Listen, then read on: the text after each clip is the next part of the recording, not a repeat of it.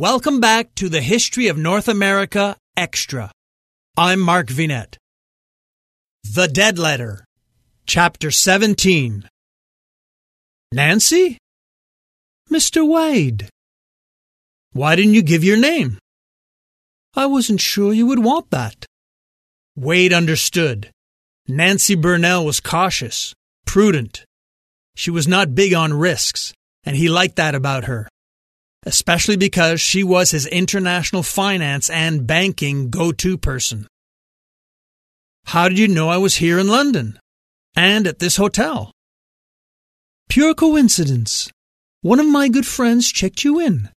She knows about you and simply called me. Good. I'm glad to see you. Let's go for a drink. Wade graciously gestured towards the hotel cocktail bar to the right side of the main lobby. He walked beside her and caught her scent. It was inviting. The long-legged former Olympic athlete was built like a rock. Not rough granite, but instead smooth golden alabaster. Although Wade had never had the pleasure of knowing her in that way, he could only imagine the firmness of her body.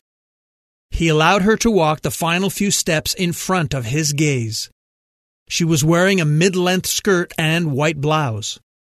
He liked to watch her move, but it was a nuisance that she was desirable to him.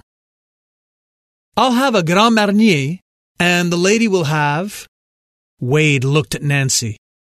I think I'll have the same. The waiter gave them a brisk nod, turned and left. I've never had a Grand Marnier. You'll like it, Wade said encouragingly. Nancy crossed her legs and involuntarily showed off her athletic limbs. She was built for speed and had showed the world as a British Olympian. Her parents were also veterans of the Summer Games. Her mother, a medalist for Kenya, and her father, a winning coach for the UK.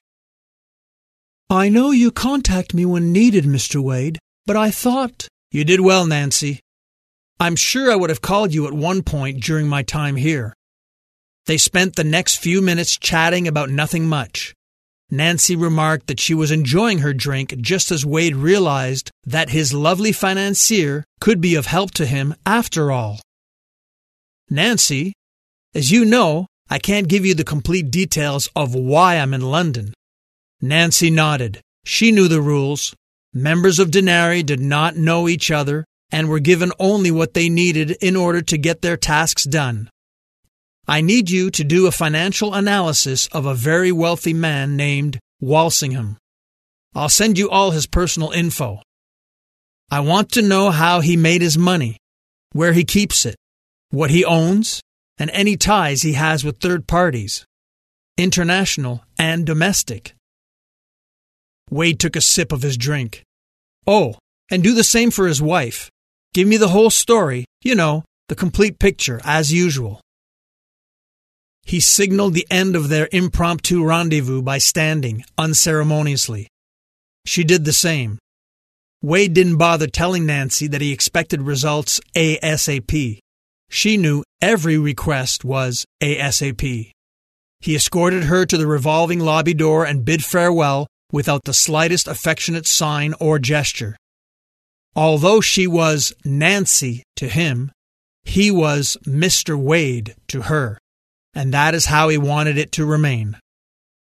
As Wade headed back to the elevator, he noticed a man eyeing him from next to the concierge's side desk. It was the same man that he had noticed minutes before, seated on a stool at the bar's counter. Wade looked straight at the man. The stranger did not turn away, eyeing Wade as he walked towards the elevator. Do I know him? Wade thought. Does he know me? During the brief moment he waited for the elevator doors to open, Wade noticed the stranger turn and depart through the revolving lobby door. Am I being followed? And if so, why? And by whom? The elevator doors opened, but Wade was no longer in front of them, having bolted from the lobby. He quickly caught up to the stranger on the outside pavement in front of his hotel. Hey! Wade shouted. The man turned, then froze. Do I know you? The stranger reached inside his vest pocket and pulled out an identification badge. I doubt it, Mr. Wade, but we know you. Wade glanced at the badge, then back at the stranger. I'm with Scotland Yard.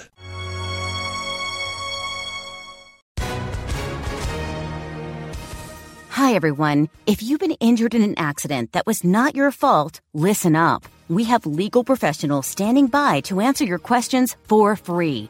Call now and find out if you have a case and how much it's potentially worth. Call 800-218-6010. I'm here with spokesman John Wolf. So, John, tell everyone listening who should call right now. Well, Maria, first off, thank you for having me here. It's always nice to answer the listeners' questions. Now, as far as who should call in, anyone who's been injured in an accident and think you deserve compensation, give us a call right now. 800-218-6010. You'll find out if you have a case and how much it's potentially worth. Thanks, John. You heard it, folks. Take advantage of this opportunity and call now. 800-218-6010. Advertisement sponsored by Legal Help Center. May not be available in all states.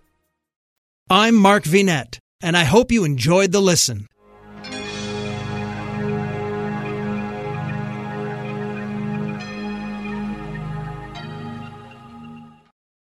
Doctors endorse it, nutritionists recommend it, and customers love it. Calotren Healthy Weight Loss. Ron in Texas lost 35 pounds. Marie in Pennsylvania lost 117 pounds with Calotren. Diane not only lost weight, but she also found relief from arthritis. Lynn lost over 45 pounds.